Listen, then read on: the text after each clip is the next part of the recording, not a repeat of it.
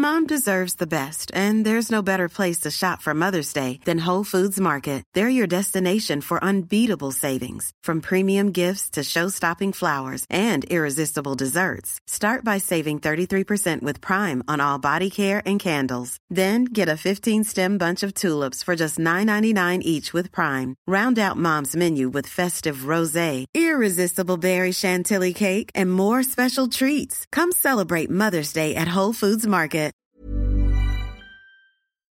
Into the Neuroverse presents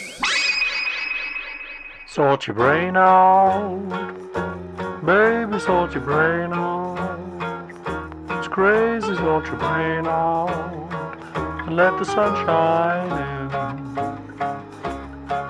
in. Sort your brain out, lady, sort your brain out. It's crazy, sort your brain out. Don't let the bad guys win. Sort your brain out, mate. Hello, everyone. Welcome back to Into the Neuroverse, the Sort Your Brain Out episode. Why do I have two podcasts, Andrew? I like it. I you think like it? Yeah, constant variety. You never know what to expect. It's like Russ Abbott's Funhouse, isn't it? You don't know what character's going to pop up. That's not a reference That's for me, a reference wasted on you. Oh, God. I knew about Tom Robinson Band earlier, though. I was you quite did? proud of that. Yeah. You did? Wow. Is he quite an inspiration, Tom Robinson? I do really like his stuff. I've got the Power in the Darkness album. But yeah, Power in the Darkness. Yeah. That's a good... That's it's, good, isn't it? It's a weird one. I don't know if you know much about his... Not really. repertoire. I only know he did Sing If You're Glad to Be Gay. Yeah, so he was gay. He was, although Is? he's now married to a woman, so I think he's bisexual, but he was very proudly identified as gay during the time. Right. And yeah, all of his songs are like, Glad to Be Gay, The Government's Awful, very socialist, communist. And Is there one called The Government's Awful? Yeah, pretty much, yeah. Oh, God. But then he's got 2460... 2468 Motorway, yeah. Is it Motorway? I thought you said Never Too Late. No, it's Motorway, yeah. Motorway. He's just talking about the motorway. Yeah, and that's like one of his biggest hits. It's like on all the sort of dad albums, you know? Oh, I like that, because he's changing the system from the inside. He's getting into those drive time guys. Yeah. It's like Queen were quite like that, weren't they? And if you play it backwards, it's actually the Communist Manifesto. Wonderful. How many times have you read the Communist Manifesto now? Never. Oh, you must. Have you? No. Of course, no one has. But we just had a chat with Joe Wells, who you knew quite well, which slightly put me on edge. I was like, okay, is this a prank? Is this podcast What a strange I've prank. created? No, I know, I'm very paranoid today, aren't I? I think I got my coffee order wrong. I did too much coffee. How do you have like a double shot or something? I've gone into you have one when I get up, and then 6 hours later, because apparently caffeine lasts for 6 hours, and if I deviate from that, it can go very wrong. Interesting. Very interesting, isn't it? But I was fine. I was good, wasn't I? I talked a bit about foreskins and stuff, which you're going to hear in a minute. I quite enjoyed that. Yeah, but I was. Joe is a wonderful comedian, isn't it? Let's talk about Joe. That's what this is about. Yeah, sorry. We never got round to that. So Joe's a brilliant comedian who is autistic and talks about it in his set. Yes. To great aplomb. What a beautiful phrase. He's just done Edinburgh, doing a show brilliantly called King of the Autistics. Obviously, I didn't get round to talking about that. You know, one thing I realised as he was talking, answering a question that I'd ask him, I'd be thinking... Oh, I'm not talking about myself much, am I? I sort of remind myself internally, no, that's not the idea. We're meant to be hearing from Joe. And we did, didn't we? We did. So I hope you enjoy it. Go see Joe Wells. And I hope it gives you some little bit of hope and comfort if you're one of the many misshapes. Oh, that's a nice reference. That was really good. Towards the end of the podcast, that will make a lot of sense. That will make as a more back sense. reference, yeah. Okay. Sort your brain out, mate. Hello, Joe. Hello. Hello. Thank you for coming on the show.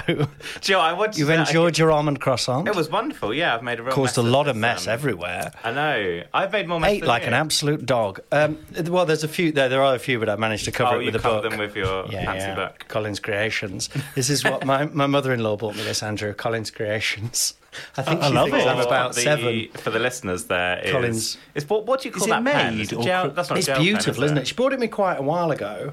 from a marketplace, I think. I don't know, it's like a gel pen, isn't it? There's a dragon, and it says Collins Creations. I like that. That's amazing. The dragon is burning down a castle.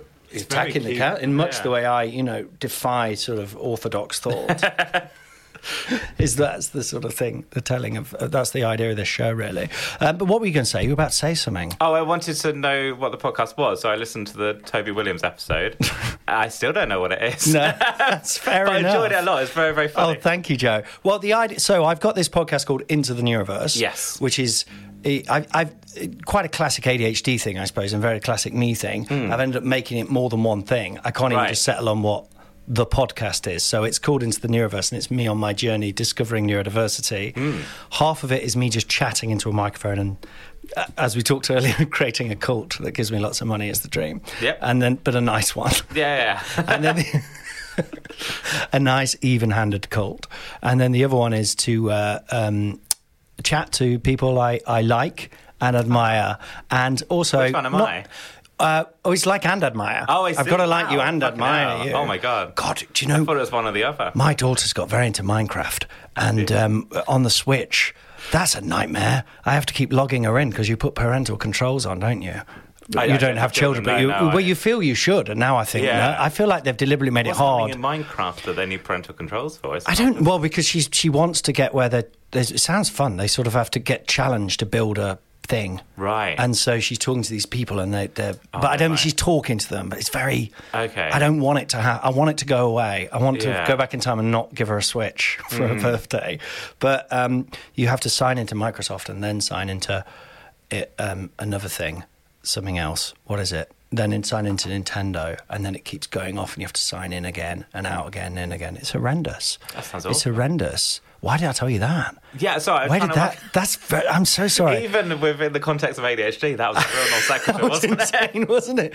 But so the idea is I'm trying to sort my brain out, which I realise is also quite offensive. You're going into was that could well be. Someone has created the entire universe in Minecraft. The known universe. Wow! And it took them 2 months, and it's detailed. Wow, it's incredible, how detailed? Isn't it? Really detailed. I mean, presumably he hasn't got he's got every person on the planet. I don't know. He's got like the whole universe. He's done it. He's just done it. God, there's probably he must be neurodiverse, mustn't he? Is that offensive to say that? I think Minecraft is quite common amongst the. It probably, yeah. It's probably a very helpful tool. They must have made billions. Well, Pete Warnby wrote a book about special interests, and Minecraft was one of them. Minecraft and Lego, yeah. What would you say is your main special? Sorry, I'm jumping ahead a lot. But do you have a particular special interest? Would you say? Mine all turned out to be problematic. Okay. So it was, when I was a teenager, it was Marilyn Manson. It was Marilyn Manson. About Marilyn Manson. My CD collection when I was 14. CD collection, more like. Yeah, would have been, I'd say, 80% Marilyn Manson. It was a sizable collection, but I had every album. I didn't know he did. How many CDs did he do? Well, at that point, he had 4 albums, and I probably owned about so you had 6 albums. 40 CDs of albums, because that was when do you remember there was a period where everything had a dance remix, even Marilyn Manson buy a CD, and they're trying to get Andrew to do one of these. That'd be amazing. Yeah. Just as chatting about Manson. Yeah, you buy the double CD, sometimes 3 CDs of a single. Yeah, so every album would have 2 or 3 singles. I'm thinking Tori Amos, Gotta Be Big. That one, Gotta Be Big. Do you remember that? No. Gotta Be Big. Tori Amos was a very gentle, folky woman to be turned into a dance remix, but they did it. They threw down the gauntlet and they did it. Fugees song that samples Enya. Yeah. You know what I mean? Just imagine the meeting where that was. I like it when they do that, because Enya's to me, is quite it's not to be offensive to Enya, but quite tasteless in that sort of. Do you know? Nowadays, to be honest, nowadays I like everything. Exactly. Enya's quite sort of like something your mum played in the car, sort of. Yeah, not my mum, but a more traditional mum. I like the idea that Lauryn Hill was listening to Enya and her dance. Yeah. Oh, it's a bit like Eminem using Dido. Yeah, it is. Yeah. Lovely. Where else will they get? And latterly, Elton John. John. Yeah, well, when he was accused of homophobia, he was like, I'm not homophobic. Here's Elton John singing the Dido part of Stan. And he did it live with Elton John. I mean, that... When you listen back to Eminem, that does it for me. He was homophobic, wasn't he? Was a lot of it. Like, at the time, it was like, just because I think there was a period, this is a massive detail, but there was a period where, like, there was so many, like, scare stories about musicians that everyone was like, and my sort of default was always to be on the side of the musician, and, like, that was, like, the cool young people like, yeah, Eminem's actually really clever, you just don't get it. And you listen back to it now and go, nah, it's just really unpleasant, a lot of really not stuff. a nice guy. I don't know if he was a nice guy or not, but I think a lot of their music was really unpleasant, wasn't it? The one where he's like killing his wife and like there's no real... Why is that? Why is that being made? Yeah. Who is it? Well, it's empowering bad ideas, isn't it? It's not a nice... I don't think... But yeah. I don't know. I think he's Do you know shit. what? I'm a big hip-hop fan. I think Eminem is shit. So hip-hop is... Are you a big hip-hop fan? Yeah, That's in my ADHD tower of things. I don't have a tower, but, you know, a pile of things that I need to get to. One of them's hip-hop. Right. It's been like 35 years now. Me and Andrew went to see Pusha T. Did you? Yeah. I don't know who that is. He's Pusha T, Push a ton, that shit that makes your nose run, that guy. Yeah. Oh, that guy. He was a drug dealer for a bit in the 90s, and then he's made a career out of rapping about it. And he pushes T. He push... What is pushing? Was push a ton of cocaine. Do you know where I'm almost into it? So my special interest is superhero comics, which is awful. It makes me feel sick. That is as much as Marilyn Manson, I guess, could do. Well, no, I guess as far as we know, Superman's never done anything. Yeah. Superman's a pretty holy guy, really. If anything, he's the best of us. But there is that convergence of like the Wu-Tang Clan and comic books. I think that's the closest I've got. Almost drew me in with the mask and that's pretty cool. And Doctor Doom stuff, and there was but I need to get into hip hop. It's because hip hop is. Is there a point where it's too late? I'm like a big fan of it. Yeah, like it's so big, you know. I feel so sort of old and British to not understand hip hop that I never did it. Do you know what I mean? When at its best, it's the best thing in the world. Oh, I've heard it and loved it. Other music. I've been thrilled by it, but I've never quite got into it. Okay, well, let's come back in a year and we'll see how we got on. There we go. All right, we haven't got to the show yet. No, this is preamble. A lot of my work in progresses are going like this at the minute. Right? So I've made a virtue of it, which is actually that is a good segue. So that's what I want to talk about you, Joe. Yes. The idea of this show is Sort Your Brain Out, Mate. Yes. Which is taken from this awful man that I knew who once said to his son in front of me, "Sort your life out, mate," which was a very unpleasant moment. And he's How one old of the... was the son? Well, he was older than me, but I think he was probably 16. I think 16. I was a kid at the time. He said it in such a sort of like... I think it was a moment where he was having he was being funny or something like that. You know, and a dad who comes in... I mean, my dad wasn't like this. He was a very nice guy, my dad. But they come in and deliberately sort of put them down in front of everyone else. Yeah. Anyway, this man, I won't say who he is, but this man has almost become like a sort of force in my brain. You know, you have the voices that are that's so inspiring. The voices that put you down, which is the thing. So I always think of him. So I'm trying to turn it around into sort your brain out. He's one of the voices when I feel like I'm being... useless because of neurodiversity. I hear that voice going, "Sort your brain out," or "Sort your life out, mate." And so I'm trying to flip it so it becomes a positive thing. Does that make sense? Be yourself. People say be yourself in a sort of like. Yeah. Often the subtext that is like, just relax and worry about it. Yeah, yourself, like you're fine. Like, but being yourself in a sort of meaningful way. You know, sort of reclaiming be yourself. Yeah. Because that's what you're doing. Well, so you saying that being yourself can be like a really weird, as in be yourself could be quite an odd. Be yourself could look really doesn't mean you're uptight and wanting to follow rules and be yourself. When people say, "Oh, just be yourself," it means relax, just chill out and vibe. Yeah, it does, doesn't it? But being yourself might be being a bit more sort of ordered and regimented, and that might be who yourself is, and that's okay. Yeah, or sort of jumping up and down or something for me, or something. Do you know what I mean? But But I find that phrase "be yourself" that's one of the ones I hated as an actor when I started out. I still find it now. I think I've got to... People say that of actors, that's not what acting is. Oh, it's horrible. Meant to be someone else. That's rule one. So I went to Manchester Met Drama School, and a lot of my mates got these big London agents, and I didn't, and felt dreadful. Suffice to say, I've very much beaten them all now. But no. but I ended up with this quite odd Manchester agent in the end. But I did have to go down to see this I went down to see this London agent, and it was the worst. It was a very Simon Cowell-y experience in that it was like his mansion. It didn't go creepy, but as in like, and I had to go in and sit, and I just couldn't sit. Like I didn't know how to sit. I kept crossing my leg, and he said something like, "You're an actor, be confident." And I was like, oh, fuck, this is horrible. It just got worse and worse and worse. But I remember people at the time, before it, I was freaking out about going to this thing, and everyone was going, just be yourself. And I came away going, no, I shouldn't be myself. Do you know what I mean? I tried to be myself, but I realised myself was like terrified and really unsure of how to behave. So in a way, I don't know. That was a long time ago, but maybe it would have been better to mask in that situation. We're jumping ahead quite a lot there, aren't we? I think that broadly speaking, being yourself and being true to yourself, for me, has brought about merits. You know, I've been doing comedy for a while. It's only in the past few years that things have gone well for me. Oh, it has. And a big part of that is because I've sort of gone, well, I've learnt more about myself, and I've lent into being myself more. Yeah.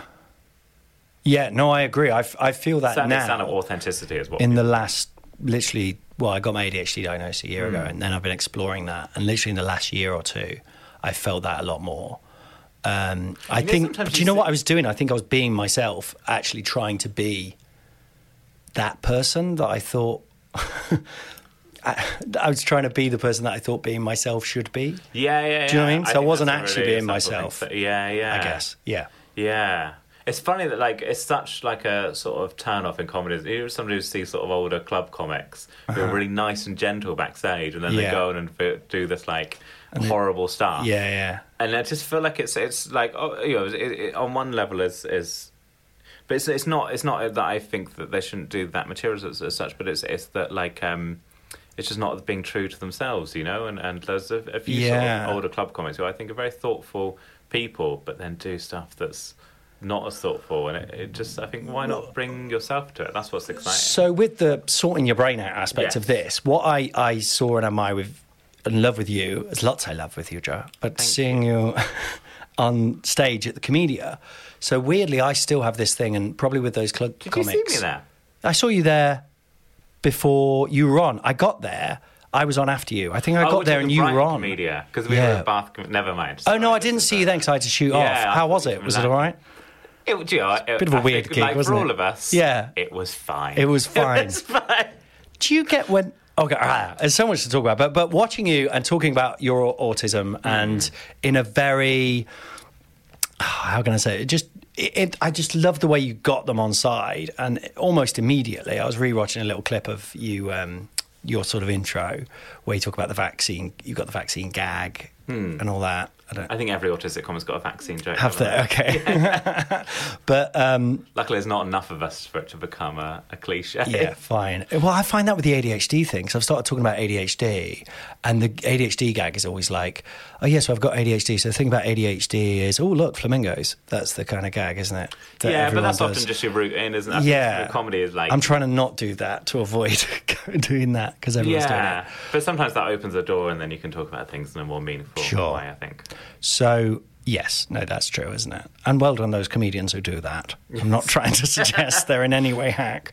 But, no, so I go to the Comedia even, which is in Brighton, and a lovely, relaxed... Wonderful, yeah. Generally relaxed, isn't it? But I still go in and I stand at the back and I immediately think, oh, God, they're all going to hate me. These people are just going to hate me, right? And I guess this goes to the being yourself thing, because I'm still struggling to be myself on stage. I really feel, because I don't get that. I don't get nervous before gigs generally, unless it's like, you know, something that's like a really big deal. Yeah. Or someone in, you know, something like that. But yeah, there must be. So every gig, do you feel like that? You feel like, oh, I hope it's gonna... I've got these two competing voices. One which is like, it's fine, it'll be fun. And one which is just, these people are going to, like, actually kill you. like as in they're going to storm the stage and, like, rip me to pieces. Obviously, I know that's not true, but it's like they're battling in my head. And it's like, but it's also like with the ADHD thing. Again, I go on, I go, I don't think I've got enough material for this. And then I always do 5-10 minutes longer than I meant to, quite easily.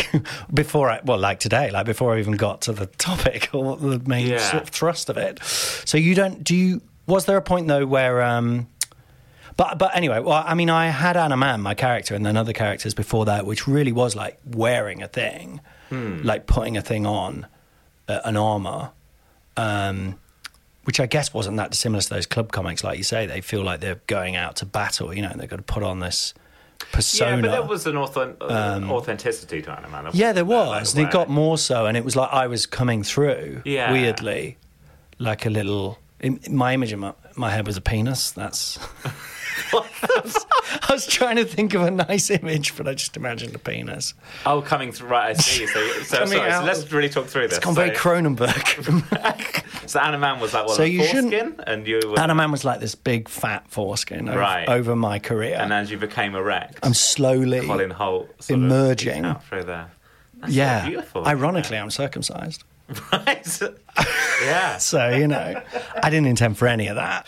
I just want everyone listening to know I didn't intend for any of that. But what a lovely image they've got in their head right now. Yeah. Very Cronenberg-esque. Yeah. Would we like to see that? Now, once you've had an idea... I feel like once you've had an idea, like when I'm writing a script or something, and I think of something, I think, no, I can't say that. And I think, no, I've had the idea, I have to put it in, and then maybe get rid of it later. Right. Would you like to see that movie? Would I like to see Anna Mann as a foreskin... And then you... Is that how I should have ended my show? Yeah. We once... years ago... Just you poking just out. Just coming through, Ironically. Oh! Ironically, I don't really know how they work. I was 5 when I got rid of them. Right. It's a bizarre idea to me. Is it? I don't know why you'd want one of those. I'd just get rid of them straight away. But anyway, yeah, I did once do a show in my old double act, and we used to do, funnily enough, like a theatre group, and we did this fake play. And we were doing just work in progress at Latchmere in Clapham. Do you ever been in that one? They used to do like work in progress. No, I've been to Clapham. What do you think? We like it? Yeah, good place, market, right? Yeah, a lot of fun. a lot of bars and stuff. But for some reason, they had a painting that was like a rubber sort of cross with a hole in it. Does that make sense? Like 2 sheets of rubber just crossed over. Right. So there was a gap. So you could put your face through it? Put your face through it. Oh. And then we reenacted me being born, like coming through this thing. Oh. It's one of the best things we ever did. But we never thought to like, oh, let's make that for the show then. We just did it that once and then never went back to it. Yeah. Anyway, but I think this foreskin thing is good. And I think we should definitely put it in a movie we make one day. Yeah. But yeah, I'm coming out. I'm shedding the foreskin of man. Right. Yeah. If you like. Sort your brain out, mate. Hiring for your small business? If you're not looking for professionals on LinkedIn, you're looking in the wrong place. That's like looking for your car keys in a fish tank. LinkedIn helps you hire professionals you can't find anywhere else, even those who aren't actively searching for a new job but might be open to the perfect role. In a given month, over 70% of LinkedIn users don't even visit other leading job sites. So start looking in the right place. With LinkedIn, you can hire professionals like a professional. Post your free job on linkedin.com/people today. Ever catch yourself eating the same flavorless dinner 3 days in a row? Dreaming of something better? Well, HelloFresh is your guilt-free dream come true, baby. It's me, Keke Palmer. Let's wake up those taste buds with hot, juicy pecan-crusted chicken or garlic butter shrimp scampi. Hello Fresh. Stop dreaming of all the delicious possibilities and dig in at HelloFresh.com. Let's get this dinner party started.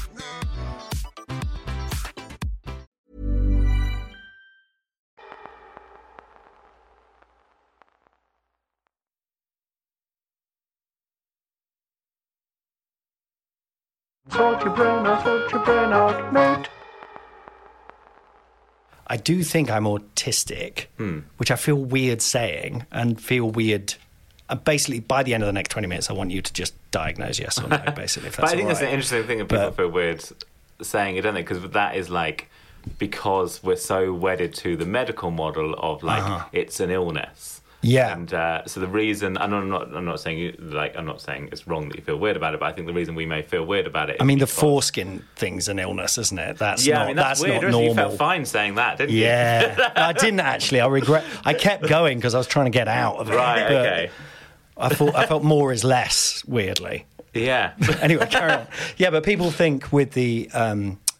Sorry, what were you saying? I think people are very wedded to the medical model. I think some people's sort of uncomfortableness around saying around sort of self-diagnosis is what we're talking about, isn't it? Yeah. And I think a lot of people's uncomfortableness around self-diagnosis is because they see it as this medical thing, and they see it as a thing that needs to be sort of gatekept, and actually the medical diagnosis is a very flawed process. You know, I am formally diagnosed, but I am also self-diagnosed because I've looked at my. Do you know what I mean? Right. Like, so did you self-diagnose and then got a formal diagnosis later? Well, probably. Like, you know, as part of that whole process, I realised it was who I was. Yeah. You know, and I had like an informal diagnosis as a teenager, and then a formal diagnosis as an adult. Right.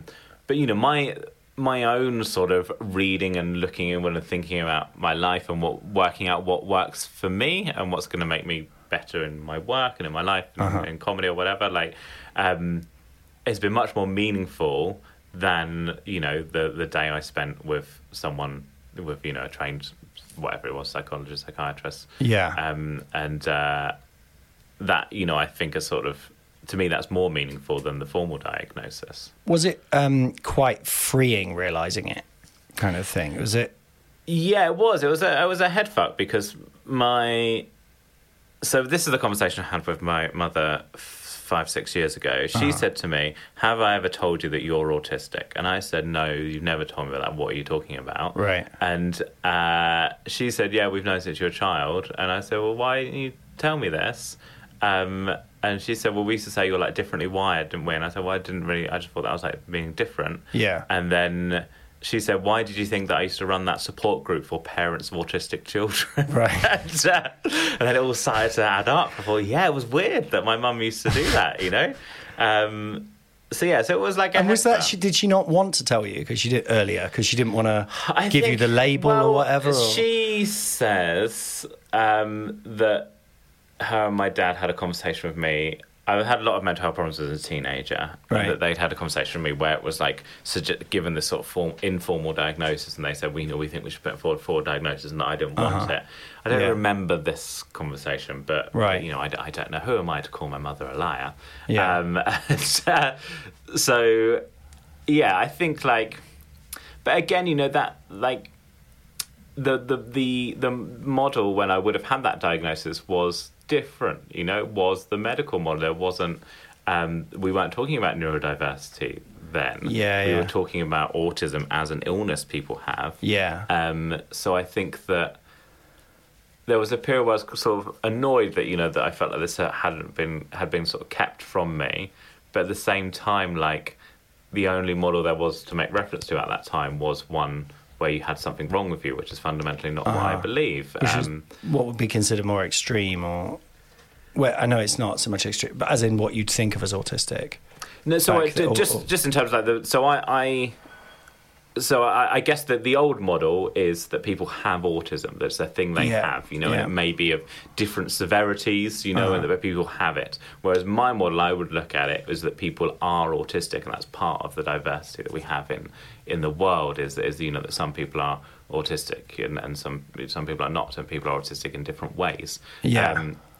So I you know, when I was a teenager, the only model you could look to, you know, we're all sort of like trying to work ourselves out, and we're looking to models in the world and going, well, what do I fit this identity? Do I fit this identity? Whatever. The only identity there was back then was a thing you have wrong with you. That was the only identity which you could look to. Whereas now we have this new identity of neurodiversity of this is a thing I am. This is a different way of being. This is a way where I could structure the things around me in a better way so that my life is better. And that is like a model that has helped me as an adult a lot. Mm-hmm. I get, you know, like the social model of disability, you know.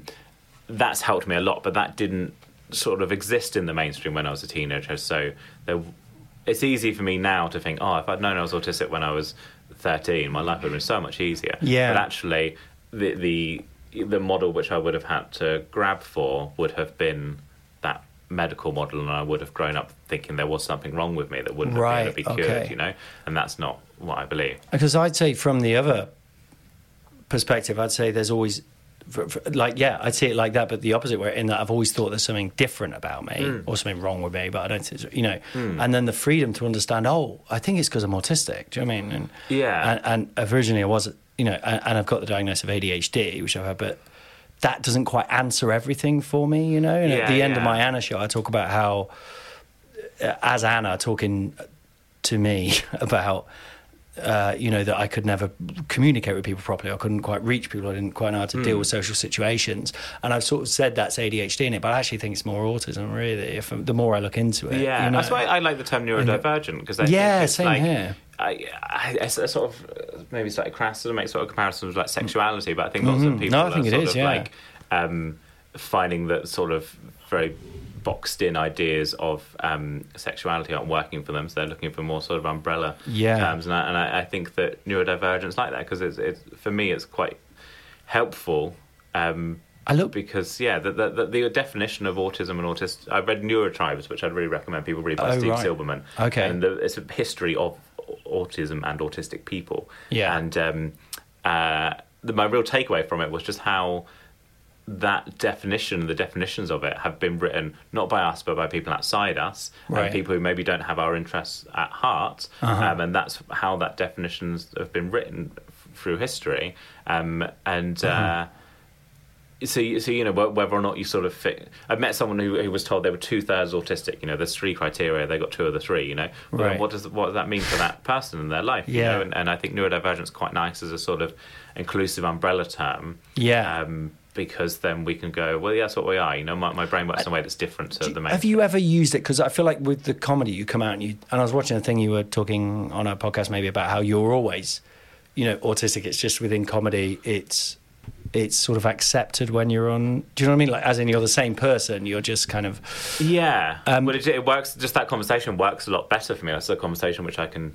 I mean, we all have this in comedy, don't we? Where people will go, "Oh, you're so brave doing comedy." Yeah. And you're like, but well, no, because it's not brave to me, because I know how. That's who I am. That's what I talk about. And totally. And so I'm still in this place where I'm like, was that okay? Where I sort of feel like, was that all right? What I just but when I first started doing it, this new kind of comedy I'm doing, and I think sometimes I'm falling back on talking like Anna, and sometimes I'm falling back on almost being a bit not arse, but a bit like that. Aggressive with the crowd a little bit, because I've in a kind of like I'll attack you before you attack me type way. Do you know what I mean? Not attack, but kind of, you know, just pick on someone for want of a better. I don't like to think of it as picking on someone, but I like to think it's chatting. But you know, I mean, I don't know. I would sort of put on a thing, and it's like this wrestle inside myself. But there's been where I've been doing these work in progress. It's like at the Bill Murray and stuff, and I feel like cleansed because I'm just talking how I actually, and it's like I can't believe people are listening, and people are like, yeah, it's great, you know, like, or just into it. It's wonderful. Have you ever used it like in situations? Because I feel like using it quite a lot in situations where there's sort of thing that would stress you out, but it's a normal everyday thing, like something on a train or something like that, or I don't know what, you know, affects you in that way, but like where you just say, I just kind of want to say, sorry, I'm neurodiverse, I don't want to have this conversation. Do you know what I mean? Like in certain, to be better at, like the things like. I'm gonna, because there's expectations, isn't there? Like that kind of, you know, smile more is a classic one, or like, you know, and I think a lot of the sort of vagueness of like, particularly in this industry of, I talked about it in my latest show, but like people go, oh, it'd be great if Joe could come in for a chat. You know, it's the thing. Like someone from a production company has come to see you, go, oh, come in for a chat. Yeah, I'm like, well, I want to know what we're going to talk about. Yeah, and I'm trying to. Be better at being like, can you just give me an idea of what things we want to talk about? And that's such like a small thing, and I know from the outside that's not a big deal, but it's massive. In your own head, though, isn't it? Like I did a thing the other day, and there was just loads of information they were sending me, and it was like a radio job. Was it because of that? It was something to do with getting picked up and where it was going to be. And I said, I can't And I wouldn't normally do this. I'd just stress out and freak out about it and not be able to look at it and just probably forget about it and then be late or whatever, But I was like, you can't send it like this. I don't understand what you're saying. Do you know what I mean? It's too much information. Can you make it simpler for me, or just make it clearer? Because from the outside, I can see that's a very acceptable thing to ask. To say, can you just tell me exactly where I've got to wait for the, and I sent an email saying, oh yeah, you wait at this place for the taxi, and they take you. And break it down to something simple. But like when it's your own sort of, access needs, it feels much more difficult to ask those things. So you think. I felt good asking for it, but he replied like, "Oh, well, your agent didn't tell me anything about this," and I thought, I don't think that's okay. He's a very nice guy, but I'm like, well, it's not like. But because then you're kind of turning it into a like. I'm surprised by the way, I have be careful with him. He's a bit autistic. Do you know what I mean? It's almost like turning you into a. And it's like, no, I'm just trying to tell you. Yeah. This is how my brain works. Yeah. And it's easier if you don't. It was like a real spreadsheets, and it was like very complicated. Did you say ADHD or? I said neurodiverse, so I just say neurodiverse because I'm with autism. I am part of this podcast is I sort of wanted to document my journey in it, into it. But having ADHD, I have done nothing about it. I start to go down the route of getting a diagnosis and then sort of forget. Right. Do you know what I mean? It's quite a lot you have to do nowadays. I guess probably 'cause a lot of people are doing it. It's quite an upsetting process because of that, because it's all based on what people perceive to be wrong with you, and that is the diagnosis model still. So in order to get that diagnosis, you have to show here's all the times when I struggled and was it's unhappy. Prove it then. Come on then, prove it. And that's what I feel. That guy going sort your brain out. It's that guy a bit in my head, sort of going. It's like you're being tested, show us your papers then. Do you know what I mean? It's like, and that's a bit actually probably why I feel a bit eggshelly talking to you about autism, just because, not because of you, but just because I feel a bit, am I getting this wrong? Do you know what I mean? On some level, even talking about it. I think we're all good. I think everything written or said about neurodiversity now in 10 years' time is going to be dated. And so I think we just have to quite possibly, embrace that fact that everything is, we're just doing our best to sort of progress the conversation. Because even the most sort of clued up person, their ideas are going to date, I think. Yeah, probably. It's quite thrilling, though. Do you find it quite thrilling? Yeah, I think it's really. I think there's so many. It feels like one of the things where there's still big questions that haven't been worked out at all. I think in a lot of other sort of the big ideas are sort of quite established, but we have these. I say neurodivergent. We have this term, and but it's a very broad term, but it's been born out of I guess the autistic rights movement. Yeah, but it applies to so many different neurodiversity. Yes, sorry, has it? Well, that's where I guess that language comes from. Predominantly the autistic rights. Oh, okay, yeah. But actually includes a lot of different people. So then, what's that going to look like in the future? And how are people going to want to? Someone has borderline personality disorder is going to be very different to my experiences, and going forward, are we, what is that movement and that discussion going to look like? Are we going to be, is it going to merge into one big discussion, or is it going to be separate things? I think you're absolutely right about the comparing it with the sexuality sort of movement and stuff as well. Because I do feel a bit like I am what I am now. Do you know what I mean? I do have that quite thrill of sort of going, no, this is who I am. It's great. In my yoga class the other day, which I adore, and it's very helpful for my brain, I think. Right. But they did say something about breathing. I talked about breathing, and they said breathing can reverse some things like diabetes and ADHD. There's that book in my wife's. I didn't say anything about Breath it. And reverse ADHD. And I felt a little bit. I often get. You know what I mean? I'm not someone who really gets offended at all, if I'm honest about myself. No. I sometimes get offended, not for other people in that way, but by just people being horrific. But but it's often delayed. So it's on the way home, I'm like, I was offended. Well, that's sort of saying you're trying. Yeah, it's very much like that. I think in French it's called l'esprit d'escalier. Wow. Which I got from a comic book, The Spirit of the Stairway, Andrew. So I forgot you were there then, Andrew. I like to just give him little facts, because he's only young. But Yeah, and I suddenly thought, oh, and there was this slight, I mean, I've got a big affiliation with the X-Men, you know, and it's very nerdy and awful. Yeah. But I definitely can see why people of, people who are neurodiverse or people whose sexuality is not, you know, the heterosexual, whatever, do go towards that sort of thing, because it is this kind of like accepting broad world, you know. And there is that within the X-Men, there is this whole thing, we're mutants, you're trying to change us. Do you know what I mean? Why can't we be who we are? And I sort of came away with that feeling a little bit. And it made me sort of question the whole ADHD thing. I was like, because it is a fucking problem. Like, it is, like, even talking to you now, today, I've gone a bit like, shit, I haven't properly thought about this or anything. I listened to a news agent's podcast on the way here. Do you know what I mean? And then I'm like, so it is a problem. It is a issue. And I'm not like trying to go, yeah, it's actually a superpower, you know, because I find that stuff a little bit disingenuous sometimes because it is really, it makes my life very difficult.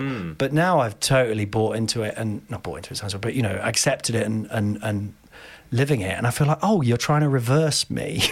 Do you know what I mean? Like, if I breathe properly, I'll be reversed. It's a bit, I mean, I guess she's a lovely person. I think she actually just means the symptoms, the stressful things that's getting just also the baseline, isn't that. it, of like what most people like are taught. You know, if you're taught this is an illness people have and it's really sad for them, then like why would you think different? You know, it's not like it's not people being hateful as such. It's just people being no. I don't think it's like a Nazi type thing. No, I hope not.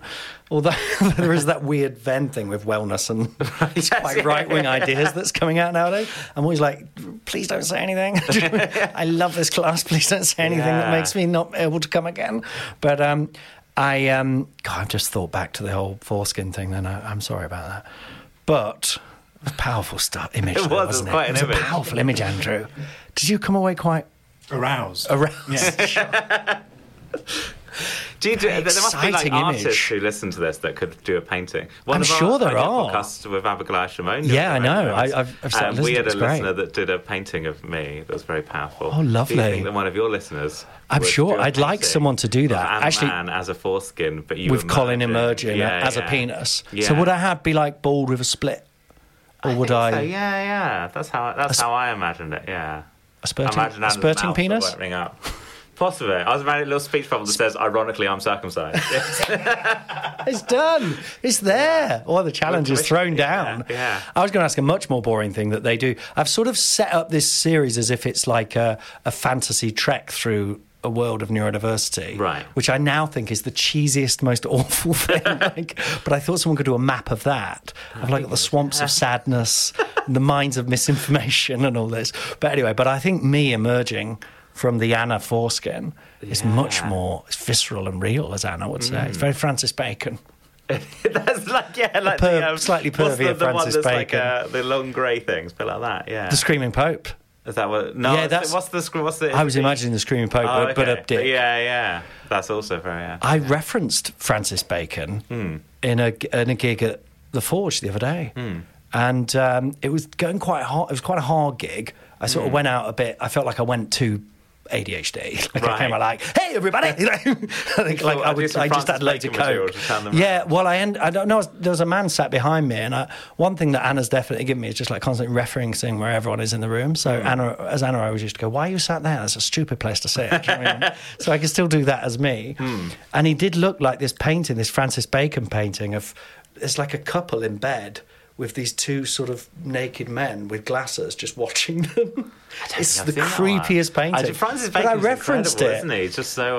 Oh my God! There's something so you just saw. Have you been to his studio in Dublin? No. I've been to Dublin. And I loved it. That's a reason to go back. He was trying to find something, wasn't he? You know? Do you know what I mean? Trying to find answers. Inside trying to himself. Say something that whenever you watch his paintings, there's almost like a sort of like weird sort of like they're not completely finished, because I know Slam yeah. like where you're like, oh, he's almost touched on the most Oh, important do you think that's thing. what it is? Like, That he's trying to dig it, and it he just hasn't always quite... feels like he had something inside him that he needed to get out. And if you go to a studio, it's a fucking mess. Like, it's just that's so good to know. chaotic. Yeah. And there's like it's like been lifted up piece by piece from, I was in London, I think it was, and taken to Dublin, where I think he was born. Right. And there's a quote where it says, the chaos in my Oh, studio. they lifted the whole studio and put it in Dublin from I think it was, each item was itemised and put back exactly in its place, and it's really, I mean, it's very, very messy,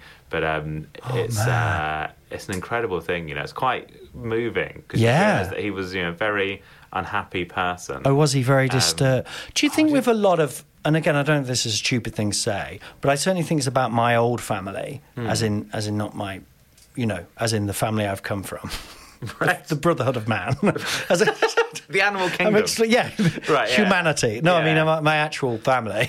Right. I get nervous talking about them because it feels, I don't know, I feel like I have to talk about them because they're obviously part of my story, but I feel like, anyway, I can see a lot of... When you say other family, it sounds like I've got two families. Yeah. No, your parents and siblings. My parents and siblings. Right. That's what they're called. Yes, that's what they call themselves. Yeah. But there's definitely a lot of neurodiversity amongst them that has been talked about, undiagnosed and stuff, and I think caused a huge amount of pain that it wasn't diagnosed. Do you know what I mean? Yeah, I think that's the interesting thing. I think that like so much of the struggle comes from for me, the big task for all of us is to separate what it is to be neurodivergent and what it is to be neurodivergent in a world that isn't accepting and that puts neurodivergent people down. So like you may, as an ADHD person, have had experiences of like people saying, "Oh, you're useless" or whatever. Like, I didn't, that sort of thing, and that can affect late and messy and scatterbrained. and that can affect people's self-esteem. But it's not an inherent part of having ADHD, having low self-esteem. But because the world is very unkind to people, and the same with sort of, I think there's loads of sort of autistic things where, I think of these things as being. As being, we think of them as being autistic traits, but actually they're the traits of being autistic in a world that treats you a certain way. Yeah, and they sound like the same thing. But do you mean the traits, as in things like mental health issues, like depression, and things like that? Even just like 100%, and they. But even a lot like some. I don't have like as much as some other autistic people. To some extent, I might need for like. Order and or like I always like to, when I'm doing a gig, I like to know who else is on the gig. And I had to do a rehearsal thing last week, and I didn't know who was going to be on, and I found that quite stressful. But is that an autistic trait, or is that because I've had loads of experiences where I've said the wrong thing and have been told off for saying the wrong thing? And now I'm hyper-vigilant to it, so I like to know who's going to be there, so I can have a few things I might be able to say to them or talk to them about, and I can sort of rehearse that a little bit. Right. Do you do that? Yeah. Yeah, I've started to do that kind of thing. So is that like... Do you know what I mean? So is my need to know what's going to happen, is that an autistic trait, or is it like almost... I don't want to use the term trauma response, but, almost like the response to like... Lots of times when I was growing up, people said, you said the wrong thing, or I bump into someone on the street and say something weird, and then I'd sort of like think they'd sort of...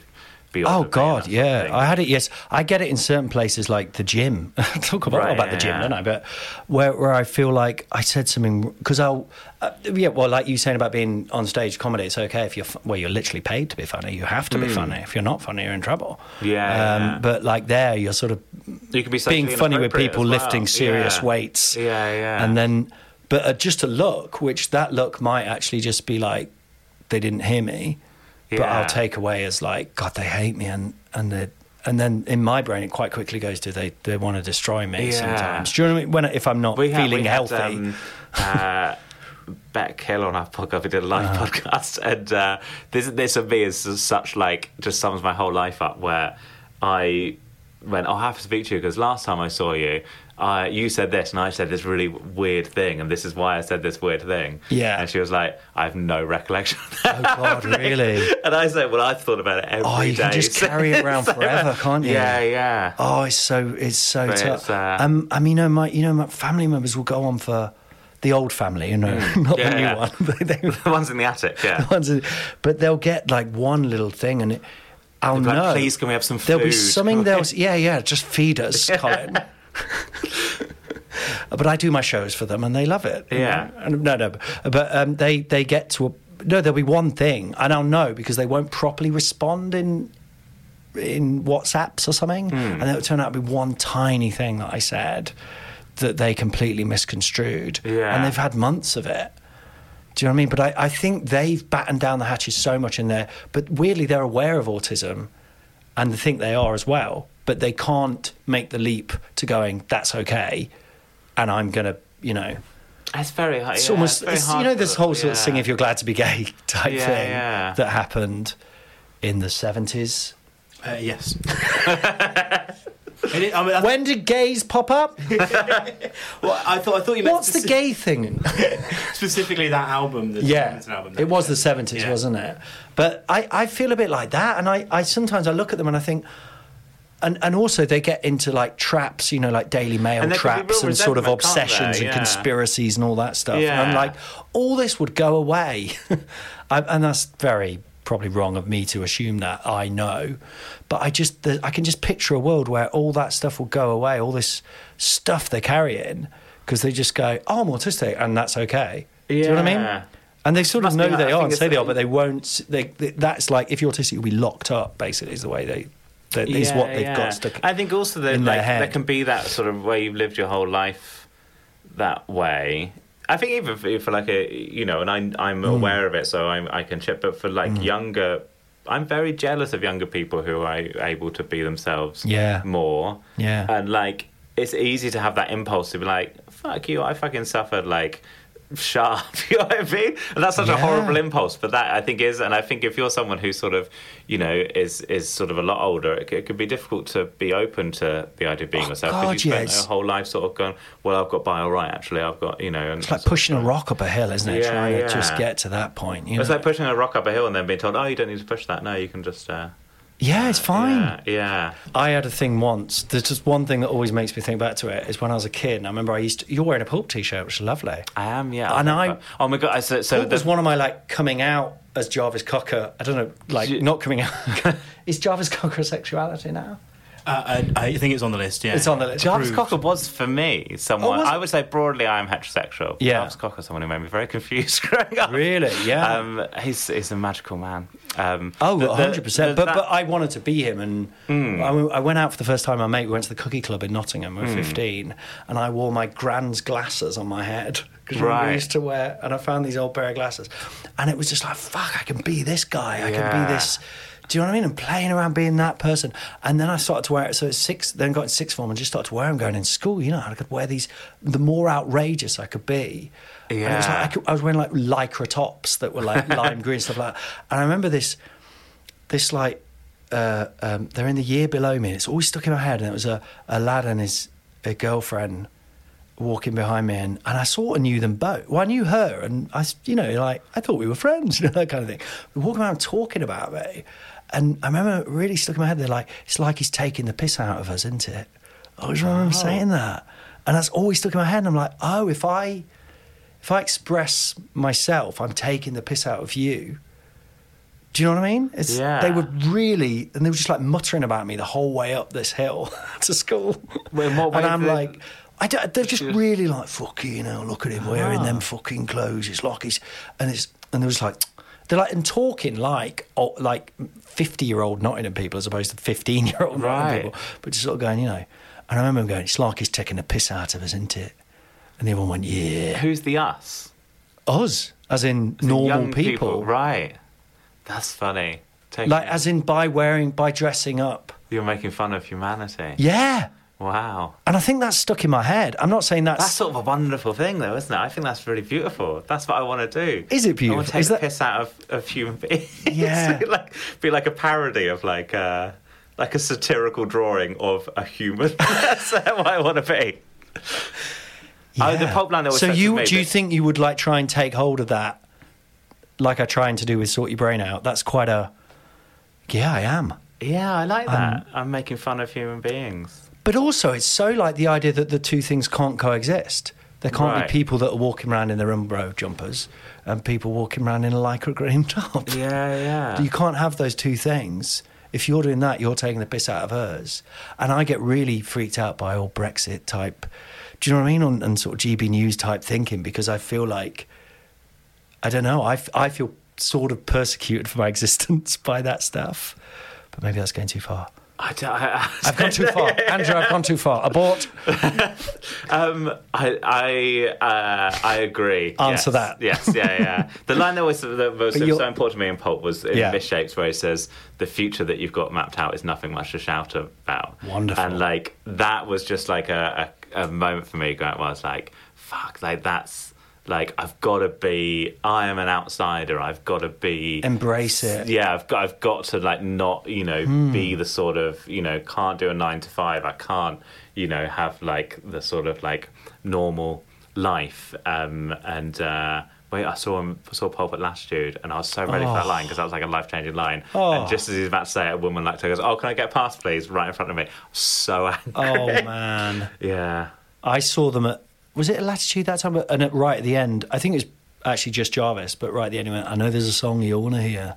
You've all come to hear one particular song and we can't go about doing it. Okay, one last time," right? And everyone's like, the whole crowd are like, you know, and common people, you know. Oh, he did do common people? Well, that's what we're thinking. We're all really excited. And he goes, "Okay, so here we go. One last time." And then he goes, "I've got to ask you something." And we're all like, and he goes, "Have you got the eye of the tiger?" And then they did the eye of the tiger. Wow. As in, it's the eye of the tiger. It was one of the funniest moments. I've seen Björk do a similar thing. I saw Björk at Wilderness, and at the end she goes... She does, like, she's doing all a weird, like, filmic type sort of cinematic stuff. Yeah. It's not a festival set, but it's fucking incredible. Right. And at the end she goes, "I'm going to do one more song. It's a quiet song. In fact, you could say it's so quiet." And everyone goes, "Yeah!" And she just does a quiet song. Just like a quiet song. Wonderful. Well, I feel like this was fun. Yes, I really enjoyed it. This podcast, it started like a big foreskin, and I feel like gradually a penis emerged. We're emerging. I'm regretting saying it. I'm regretting going back to it. Yeah. But, Joe, maybe one time you could come back. I would love that, yeah. Because I feel like we've barely scratched the surface. We have, yeah. You know, I started a bit edgy today. I feel a bit like that, do you know what I mean? A bit off. But next time... With the penis material. Yeah. I like the Imagine if I'd spent hours writing that the night before. It's like, this is going to kill. Yeah. It's wonderful. Well, enjoy your corporate. Thank you. Cheers. All right. Thanks a lot, Joe Wells. Thank you. Thank you for listening to Into the Neuroverse with me, Colin Holt. That was produced by Comedy Kerfuffle with music by Eyes on Legs. Now, please, this is the good bit. You must subscribe on your podcast platform of choice, leave us a review on Apple, and recommend the show to all your friends, especially people who you think desperately need it, but they don't know yet. If you'd like to keep the show going, you can support us at patreon.com/Colin Holt. Give a little bit of money, and that keeps the whole thing flowing. Follow us at Neuroverse Pod and at Colin Holt Comedy. Bye. Sort your brain out, baby, sort your brain out. It's crazy, sort your brain out, and let the sun shine in. Sort your brain out, lady, sort your brain out.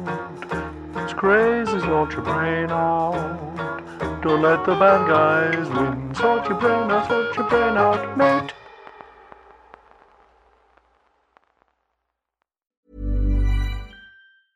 Mom deserves the best, and there's no better place to shop for Mother's Day than Whole Foods Market. They're your destination for unbeatable savings, from premium gifts to show-stopping flowers and irresistible desserts. Start by saving 33% with Prime on all body care and candles. Then get a 15-stem bunch of tulips for just $9.99 each with Prime. Round out Mom's menu with festive rosé, irresistible berry chantilly cake, and more special treats. Come celebrate Mother's Day at Whole Foods Market.